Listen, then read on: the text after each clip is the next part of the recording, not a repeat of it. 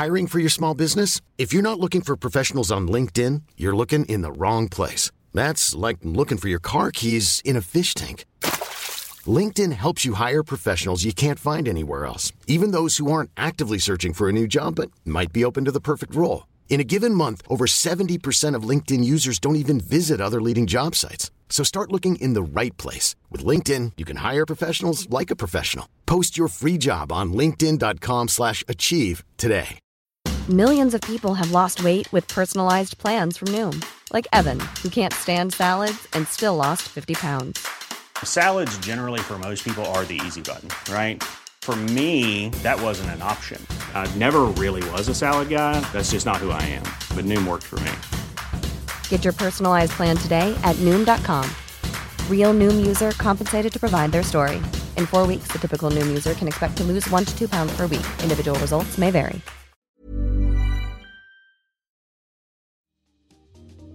Welcome to Face to Face. This is a show about change and about what's next. It's a show that wants to ask questions, peel back the layers of our average everyday experience, and go beyond scratching the surface.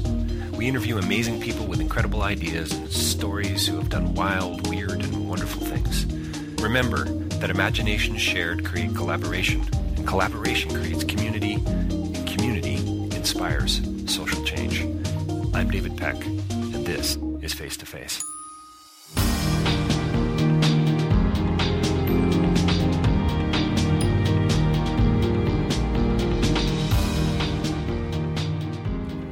So my next interview is with Natasha Leuckart, and we talk about her new film, Town of Widows. It's currently airing on CBC Docs. You can find it there. Just search for that, Natasha Leuckart, and the film Town of Widows, and you will find it for sure. This is a movie that's going to appeal to a lot of people. I think currently it's only available in Ontario, but soon to be released as a full-length feature, and it's about justice. It's about the labor movement. It's about how Natasha was raised on the picket line and what that meant to her and her family. It's about public engagement and about holding. It's about speaking truth to power, and then about holding people involved in this thing we call life responsible for their choices and for their actions. This is about how workers are often seen as, well, they're not seen. That's the problem. Workers are often invisible. We talk about trust in the system and about workplace justice and about occupational disease and about why it's so important to follow through on actions. We talk about how evidence is rarely neutral, and how film is such a powerful tool for pushing back against the status quo, raging against the machine, and so on. And Natasha and I had a great conversation about Peterborough, about Ontario, about issues, about politics and social justice. And I hope you can see the film. If you don't catch the shorter version, the long term full-length feature is going to be out soon. Town of Widows coming right up. Natasha Leuckart. Don't forget davidpecklive.com for more information about my writing and public speaking. You can purchase a copy of Real Change is Incremental there and get behind some of the work we do. And don't forget facetofacelive.ca. Lots of interviews there. We've recently been at TIFF, and there's a whole host of interviews, interesting people and places and issues that we're going to be talking about. If you want to advertise on Face to Face, you can certainly do that. Please reach out to us and sign up for the email. We send it out once a month. It's an update. Get others to sign up for it. Please forward it on to your friends. And if you really are liking what we're doing here, please tell us and sign up onto iTunes. Very easy to do. And leave us a review there. We would really appreciate it. Or on other platforms as well, Spotify and so on. But iTunes reviews are really helpful. It helps us gain some digital traction. And also, don't forget Rabble.ca for more writers and podcasters and journalists, people who are going a little bit deeper. News for the rest of us, Rabble.ca. Coming right up, Natasha Leuckart on facetofacelive.ca. Well, welcome to Face to Face. We're joined by a very special guest here with us today. We have Natasha Leuckart here to talk about her new film, Town of Widows. I think just recently premiered and is going to be available on CBC, and I think Natasha's going to tell us all about that. Thanks for joining us today. Thanks for having me. So maybe we'll get back to the sort of where it is and where people can see it, but why don't we just dive right in and sort of capture people's attention? Town of Widows, pretty provocative title, pretty frankly kind of disturbing, really. Yes. And as you get more into the story, the layers are peeled back. Can you tell us a little bit about what's going on from a narrative perspective in the film? Yes, of course. Actually, I was speaking to someone on CBC last week, and they said towns of widows by mistake, and I think that's very relevant because there's so many old industry towns like Peterborough where workers and widows are left to deal with a legacy of cancer, and in this case, they're also left to deal with a compensation system that they say is very much stacked against them. And so I came across this community when I was doing my master's thesis, and a family friend told me that workers were dropping like flies from cancer after working at GE. Yeah. And so I did my master's thesis around it, and then I thought I can't leave this alone. As we were talking about, I can't walk away from this community. And so I figured out a way to do a documentary, and that's what people are seeing now. So how much did your academic work inform the film? Oh, completely. I mean, I met everyone 5 years ago when I started interviewing people, and that's when I realized that there were more widows than workers. And so it's the same people pretty much as when I did my thesis. And I wrote it more so it was more accessible, but I still thought, there's only going to be a select few who read this, and how do we get these stories heard by the greater public? Because, often they're heard in our, labor circles or social justice circles, but how do we get it so they're heard by the nation? So you had already met most of these people and had a pre-established relationship. That sounds way too formal. You probably were kind of chummy with them in some respects, and I would imagine it kind of had an impact on how you stepped into their stories again. Yeah, definitely. I think I really approached it, I hope, sensitively, and it's really been the greatest honor to be able to share their stories. And I'm actually looking at my wall right now, and I have a letter that Jim Dufresne, he's one of the main workers in the film, and he says, thank you for doing the master's thesis. And for me, I think workers were at that point so grateful that their story was being heard, because at that point there hadn't been a lot of media exposure around the issue, and the town is a company town, so the issue remained insulated in Peterborough. And what I saw as we were filming over the last 3 years is there was the Toronto Star Exposé, and there was the National Asbestos Ban. So all this momentum happened in the community that we were just fortunate enough, and the workers were fortunate enough to experience, but we also captured. So tell me about your the heart. You clearly have the heart of an activist. Tell me a bit about that. Yeah, I would say that, I was raised on the picket line. Both of my parents were involved in the labor movement, and they did work around anti-apartheid. And so, I would say I have that bone or a few bones in my body. I saw a community of people that weren't being heard even by their own community, and that was tragic to me. And, people dedicating and their entire lives and being so loyal to a company, and then having your whole community overcome with cancer, it's really tragic, and it's it's a huge sacrifice at the end of the day that no one should have.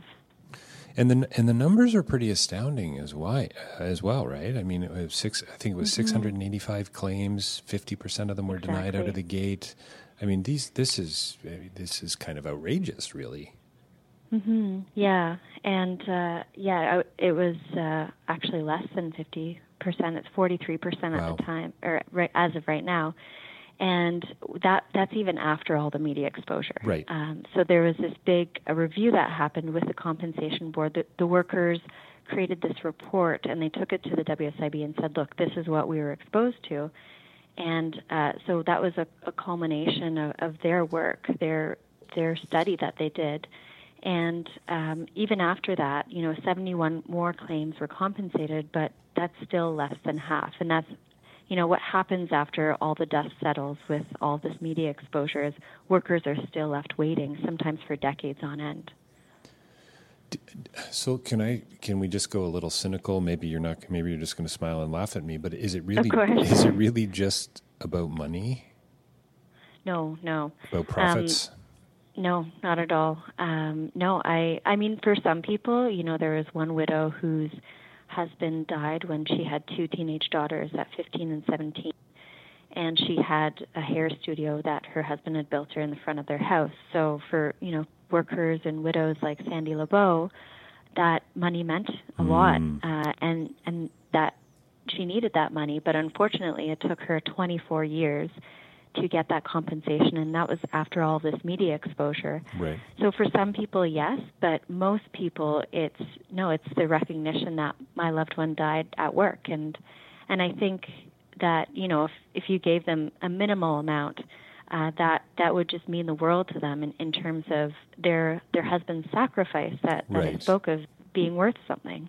Yeah, I mean, it's so great. I'm so glad you went there, because to me, and at a certain point, you just have to start asking questions about responsibility, and where did it go kind of so wrong? And I mean, and by the way, the map of carcinogens is just wow. I mean, that's an image I will never forget. I've explained it to a few people who haven't seen the film, and I hope they do. Yeah.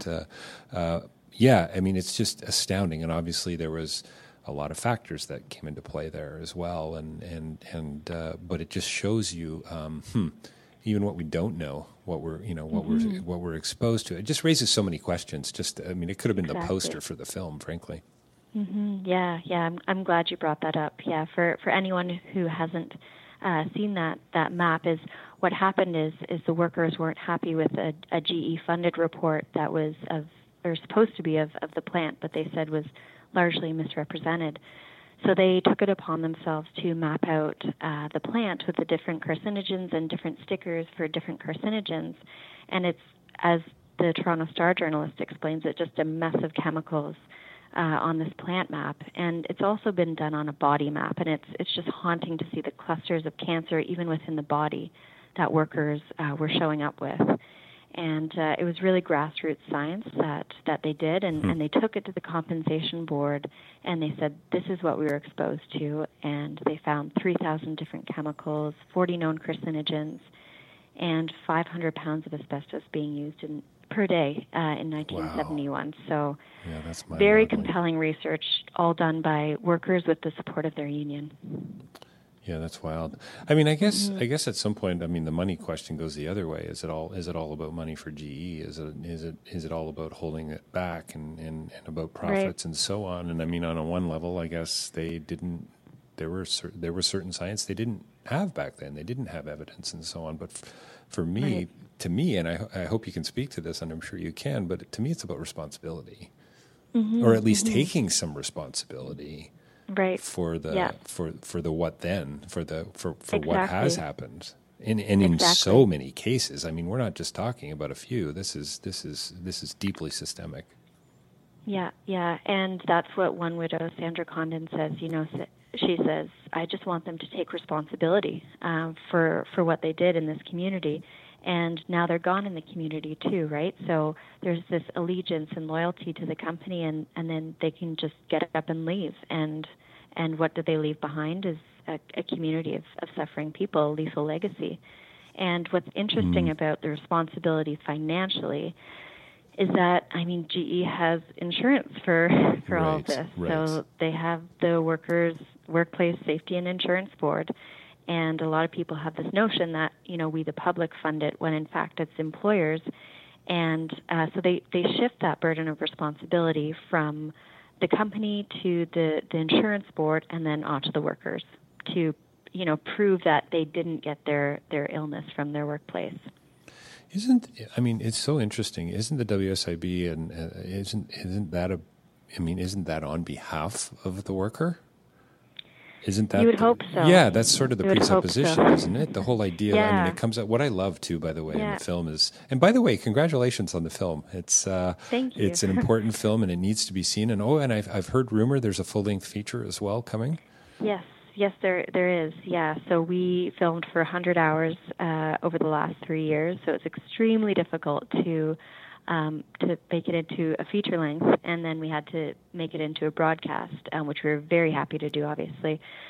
So we do have a feature length that's coming out in the next few months, and that will hopefully be through film festivals.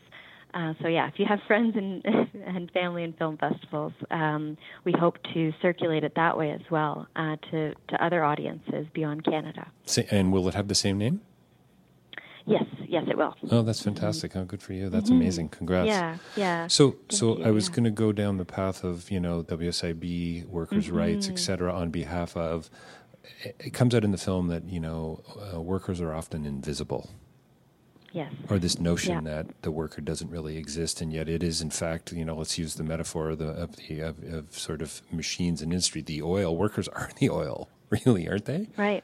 Mm-hmm. Yeah. They keep everything going, and yet what are they left with now? So you brought up, how the compensation board runs, and it was set up originally so it would take the burden of the financial burden off the workers instead of pursuing tort law against an employer, which you're David versus Goliath. It was set up so there's a shared responsibility system, so the employer pays a premium or shares the cost, and it was set up so it was supposed to be this no fault system. But now it's actually changed into an insurance scheme over the last 10 years or so. So now you have pages of executives making upwards of $500,000 per year, and on the other hand, you have workers sometimes struggling for 25 years for compensation. So what was set up to be a more swift access to justice, I mean, I personally don't think you can call that justice if you're waiting decades for compensation that you have a right to. Yeah, I mean, I go back to that responsibility thing for the families. Mm-hmm. This is about responsibility, but it's got to be wrapped up in some kind of the loose ends of injustice, if that makes sense. Right. Mm-hmm. Like going to bed tonight knowing that at least we got them to say it out loud, and we've been compensated to some degree. Mm-hmm. And I mean, you bring it out in the film quite nicely, and I forget who it is. I think it's Jim and Roger who are having a coffee, maybe. Yeah.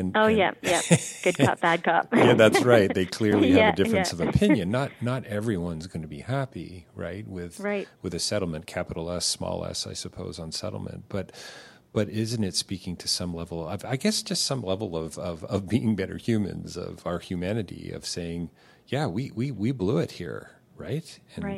So where does I mean, somebody, and I can't remember who it is in the film, but early on somebody says that, they're not scientific questions, they're all political ones. They're political questions, yeah. So where Bob Donadio, yeah. Yeah, where does the ego and the pride and the arrogance play into all of this? Yeah. I mean, it when you talk about that moment with Jim and Roger and Tim Hortons, and there's so many Tim Hortons moments, which is very Canadian. But that's right. I think it really that also reveals that there's a lack of trust in the system, and it's like the ministry or the WSIB is going to come out with these new numbers, and Jim's like, right, well, we've heard that before, and I think that when I first came into the community as well, it was difficult. They had seen people come and go and listen to their story to a certain extent and then disappear. So I think that there was a lot of broken trust, first of all, with the company and then with people coming into the community. And so, I don't know if that answers your question, but it just reminded me of, how there's been a lot of trust that's lost and that's been broken in this process with the compensation board and with the government and with all the powers that be that these workers really came up against. Yeah, this idea of trust is pretty interesting. I mean, without it, pretty much everything breaks down, it seems to me, and some friendly relationships and parental and marital and corporate and so on, and our banking system's based on it. But it seems like it's sometimes a pretty thin layer. And I don't know how do you strengthen that, because we do seem to hear an awful lot of a lot of stories like this, where it's corporate greed, it's all about the almighty dollar, it's about shareholders' profits. You know, they could take, you know, it's about a little more tax. You know, it's about you know, let's tax the rich, and isn't that going to help, or the mega rich, right? Because I think it's similar edges on the same coin. I think wouldn't you agree? Yeah. Oh, yeah. And I would say that what the remedy is, or if there can be one, in the structure that we're in, I would say it's listening to workers. That's the first. Because, you know, they have been listened to by the government before, but then I would say that action has to follow that, because, you know, they've told their stories many, many times. And I never get sick of them telling them. I don't know if they do. I don't think they can. They can afford to. But yeah, it's listening, and then it's following up on what needs to be done. How important was, you know, Kevin Flynn? I think he's retired now. He was offering up his support. He seemed like a community guy. He seemed like he really was coming alongside. I mean, just to all the politicians out there, I mean, isn't this what you got into politics for in the first place, to be able to do these kinds of things? How important was that to these families? I think it was very important. It took, you know, the investigation in the Toronto Star and a lot of media exposure to really make the government act. But I do think in this case that Minister Flynn, I do think his heart was in the right place. Now, it didn't really matter at the end of the day, unfortunately, because of how the compensation system is set up. So I think he really did have the political will to bring justice to these workers, but I don't know if he had the political might, and I don't mean that in a slight at all to him. It's just that, no, that makes sense. The compensation board was set up so that governments of the day wouldn't influence the compensation board. But I think one aspect that workers really wanted to see, and we didn't highlight this in the film because, I mean, there are just so many aspects to cover, but presumptive legislation. So one family, the Condon family, their husband died of brain cancer, glioblastoma, which is incredibly rare.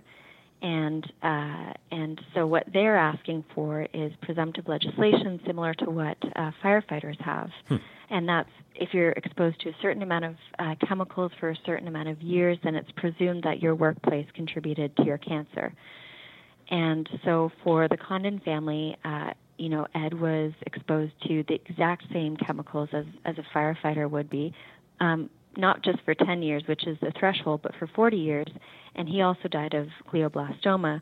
And a government agency or health clinic found 13 in GE, and the average is 2 to 3 per 100,000 people. So it's significant, and they're asking why isn't a factory worker treated with the same value and respect and dignity in the eyes of the compensation board as a firefighter? Which I think is a valid question. How many of those questions remain unanswered? Or those types of questions, I should say. That has been completely dropped. I mean, I think at one point, you know, the Condon family was disappointed that didn't happen with Minister Flynn, but I don't know how much ability he had to make that happen. And then now with the Ford government, I couldn't imagine that would happen under this reign. You know, it's interesting. You bring up something I wrote down when I was watching the film, and I studied philosophy for most of my life, epistemology actually. So, you know, getting into questions around knowledge and so on. And there was a line from, I think, help me out here, but I think a scientist or a lawyer on the other side. And the line was, we don't want to be quick, we want to be fair, and let the evidence speak for itself. Right. And I kind of laughed out loud when he said that. And I don't think I'd really heard this phrase, this cliche, in the same way until I'd seen it in context of your story and the film and what's been going on with all these families. Because frankly, yeah, you know what? It's really not about the evidence here. It's about the perspective on the evidence, isn't it? Mm-hmm. Yeah. So it becomes a sociological question. It becomes a cultural question. It becomes a question about power, not about knowledge necessarily, right? Yeah, of course. And science, no matter how you want to look at it, is political. I mean, it depends on who's funding the science. It depends on who's doing the science. So, I mean, for them to say that evidence can be neutral, I don't think that's possible. So, yeah, what happened in this case, for those who haven't watched it, or for those who will watch it, is that that the compensation board used a report that was conducted by a GE scientist. And what the workers said was that it didn't look at exposures, that there was a poor methodology. The report compartmentalized exposures, so it said, where there was a wall or a chain link fence, that it was actually a wall. So they cordoned off these exposures, and there was some wrong numbers. The workers said it wasn't peer reviewed. So there were all these defaults, and it was deeply flawed, the workers said, and experts as well. And so I don't think it's unheard of that this report would exist and that GE would fund this report, but it's a whole other thing for the compensation board to rely upon it. And even after the workers, mapped out the plant and said, this is what we really worked with, we've heard from worker advocates that they're still using this darn report. So, I mean, yeah, science is political, and I really don't think that, if you're waiting for decades on end, then I just don't know. Well, and it makes me wonder too, to what degree we use data that's convenient. We lean on the science when it applies, or when it applies to us, or when it applies in our favor, when it's to our liking. Yeah. Well, and I love this is what I love about your film too. Here's this story about these families, and this is important. This is about human rights. It's about social justice and labor and speaking truth to power and all those things that are so essential and fundamental to being better humans, it seems to me. But it's also layered on other levels. I mean, you're asking some pretty important philosophical questions here. I mean, environmental questions too. And so I love the I love the nuance. I love the layers. I love the metaphor of the snow falling.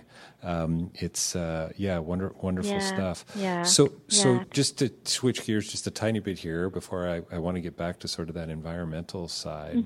Are you on your way to becoming a journalist? Are you becoming a filmmaker? What's or an academic perhaps? Well, I'd say that, I don't know, if I could be all three, that would be wonderful. Well, maybe you can. Well, in fact, maybe you already are. Maybe I have, yeah. I mean, I did do journalism for undergrad, but I didn't pass the darn French test that they have. Oh, you're kidding. Oh, that's hysterical. Yeah. So I did journalism and political science for my undergrad, and so I did study journalism. I did practice a bit, and I think filmmaking is such a powerful tool. It takes a while and it takes a lot of money, but it's so compelling, and that's what compelled me to tell the story through film. If you see the people, if you see Jim, one widow or one daughter, actually, she texted me after she saw the film, and she said, if it's possible, I love Jim even more, because, and she knows Jim well now, but they're such amazing people, and I would love to be all three, and I think really all that matters at the end of the day is that we're telling these kinds of stories in whatever manner is most effective, and in whatever manner people are going to hear the most and the loudest. So to my earlier point about layers and so on, I'm pretty sure it was Jim who said, I think he was out on the water, and he said something to the effect of, I've yet to see a muskie smoking. Tell us a little bit about that and why that's sort of applicable to this greater issue around the environment and why we need to be held responsible. Yeah. And I do want to go back on a few things that you mentioned about Jim. Yeah, of course. Because Jim brings up so much. So he's the list keeper. He keeps a list of people who have. That's funny. And he's incredible. And he, if you ever go into his house or if you see the film, he's just surrounded by books. That's right. Yeah, it's a great shot of him in his office, I guess, or his whatever rec room or whatever the heck it is. Yeah. So he's a list keeper and a bookkeeper and a book collector, and so he gathers lists names of people who have died of cancer and also heart attacks, which is a whole other cluster that we didn't get into. And he also, talking about the science of how you handle science, he was also part of plucking the goose, which was plucking asbestos from the vents and putting it in bags. And, the workers' claims were that they sold it to the community. And that's a whole other thing we can get into in a second. But the compensation board caseworker said, well, there's no building here. There's no roof here where that could have happened. And so it was the burden was on the workers to show that actually this building did exist, and that's actually what happened. And for Jim, in terms of the environment, he has, and it took a lot to get that scene into the film because it's taking us on a whole other tangent. Right. But we just thought, this needs to be told because this is also a huge part of the legacy that companies leave behind. And Jim has such a beautiful relationship with the land and the water. And it's in the feature length, but, he talks about the impact on the indigenous communities downstream and how there's always communities downstream.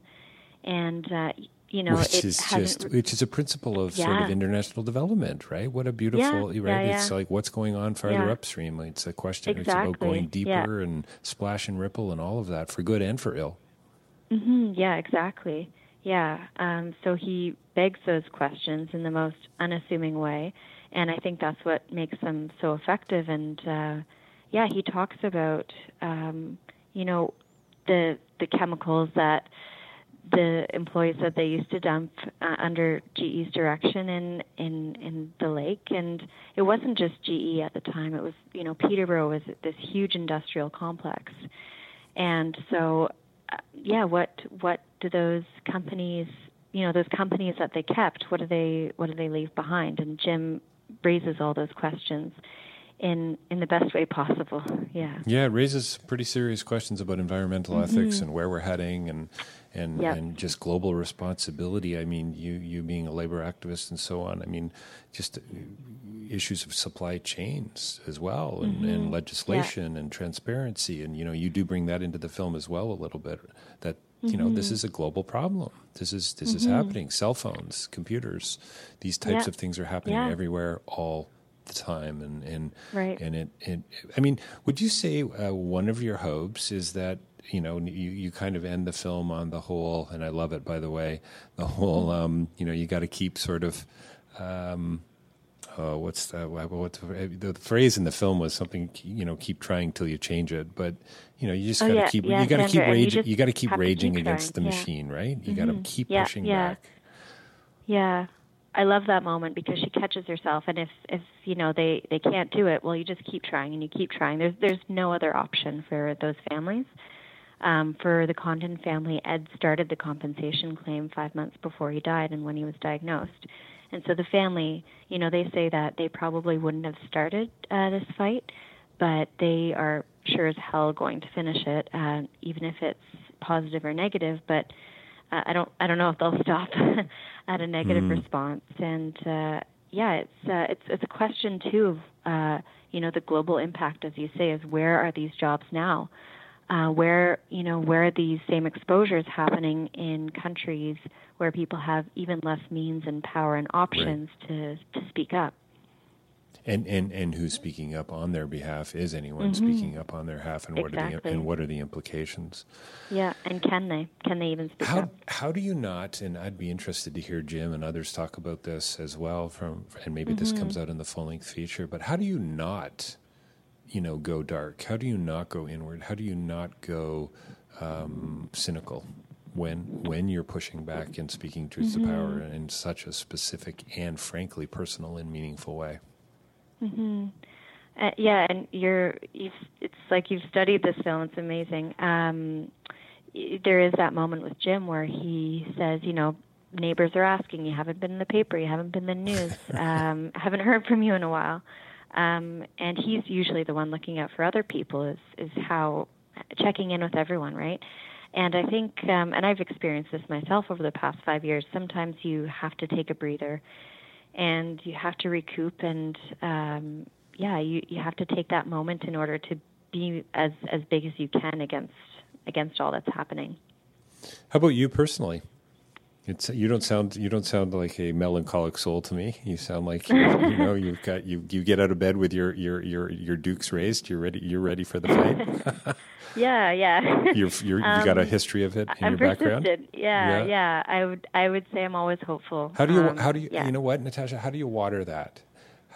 Any honestly? I mean, I've taught around these issues in international development at Humber College. It's kind of the world that I live in, and I do find how do you motivate? How do you and maybe the question is sort of kind of connected back to, are you a journalist? Are you an academic? Are you a filmmaker? Maybe it is through telling stories. It's connecting with people on an emotional level, and just I think that's part of it.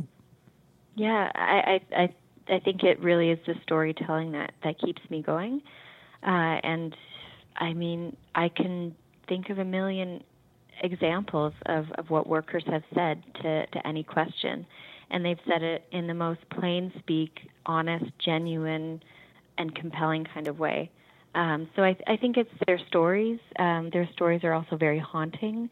So it's, and with that, there's a lot of action that has to be done. There are these horrible stories, and I think when I first came into the community, it was very tragic because the community itself wasn't responding to their neighbors who were suffering. So that was very tragic for me, and that was very difficult to grapple with. But then I think as a result of all this momentum in the community, that really kept spirits high, both with myself, but more importantly in the community. As a first-time filmmaker, I'm assuming that this is sort of your first big step into that world. How many times did you get out of bed or go to bed thinking, "Yeah, I'm done"? I don't honestly think it's ever crossed my mind. Oh, that's awesome. No, it just hasn't. I mean, oh, that's cool. I can't walk away. I won't walk away. The people aren't walking away, so. And they're the ones who have actually experienced the trauma and the loss. So how can I justify walking away? So that's a commitment to the story. That tells me something about you for sure, and as a filmmaker and as a person and so on. But I would imagine it's also, I would think, connected to, I guess maybe, I don't know that you made promises to any of these families, but I would think that sort of comes into it as well. Yeah. I think there have been no expectations with this project, right. with anyone. And I think, expectations have been broken for this community before. And so I think that they're very hesitant to have expectations. But also, for myself, I had no expectations.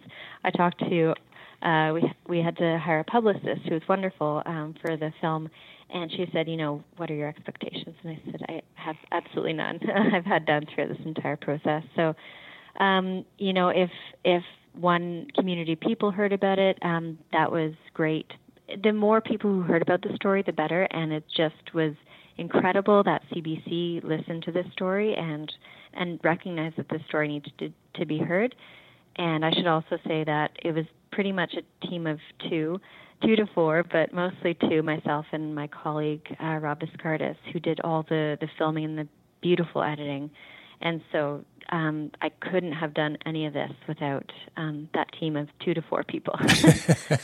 And, of course, a village behind me. Two to four of your closest friends. Yes, that's amazing. Oh, that's fantastic. Yeah. Well, I think, you know what I love, too, about this is you've made a beautiful film. You've made an important one. And I think you're also, I would imagine, I hope, buoying the spirits of filmmakers everywhere, right? I mean, I think this is about sticking to it and being passionate and being committed for the kind of for the long haul. Sounds like this is about, by the time you're done, 6 years all in. Is that a fair? Yeah. It's been an adventure.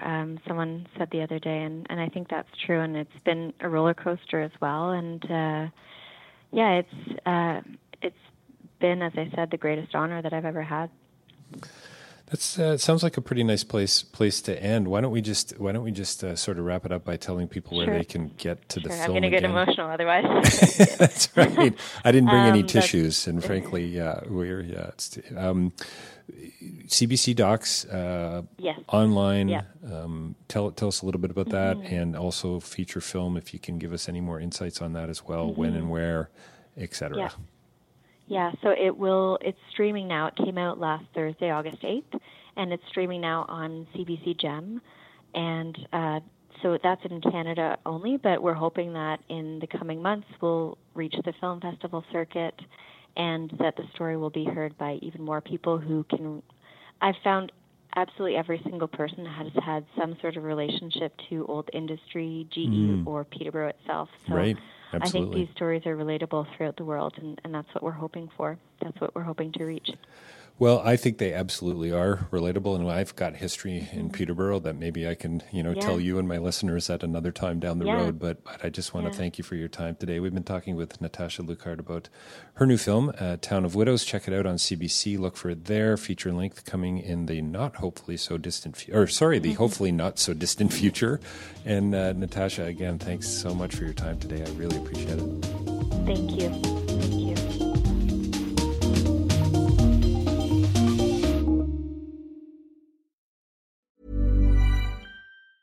Hey, it's Danny Pellegrino from Everything Iconic. Ready to upgrade your style game without blowing your budget? Check out Quince. They've got all the good stuff, shirts and polos, activewear, and fine leather goods, all at 50 to 80% less than other high-end brands.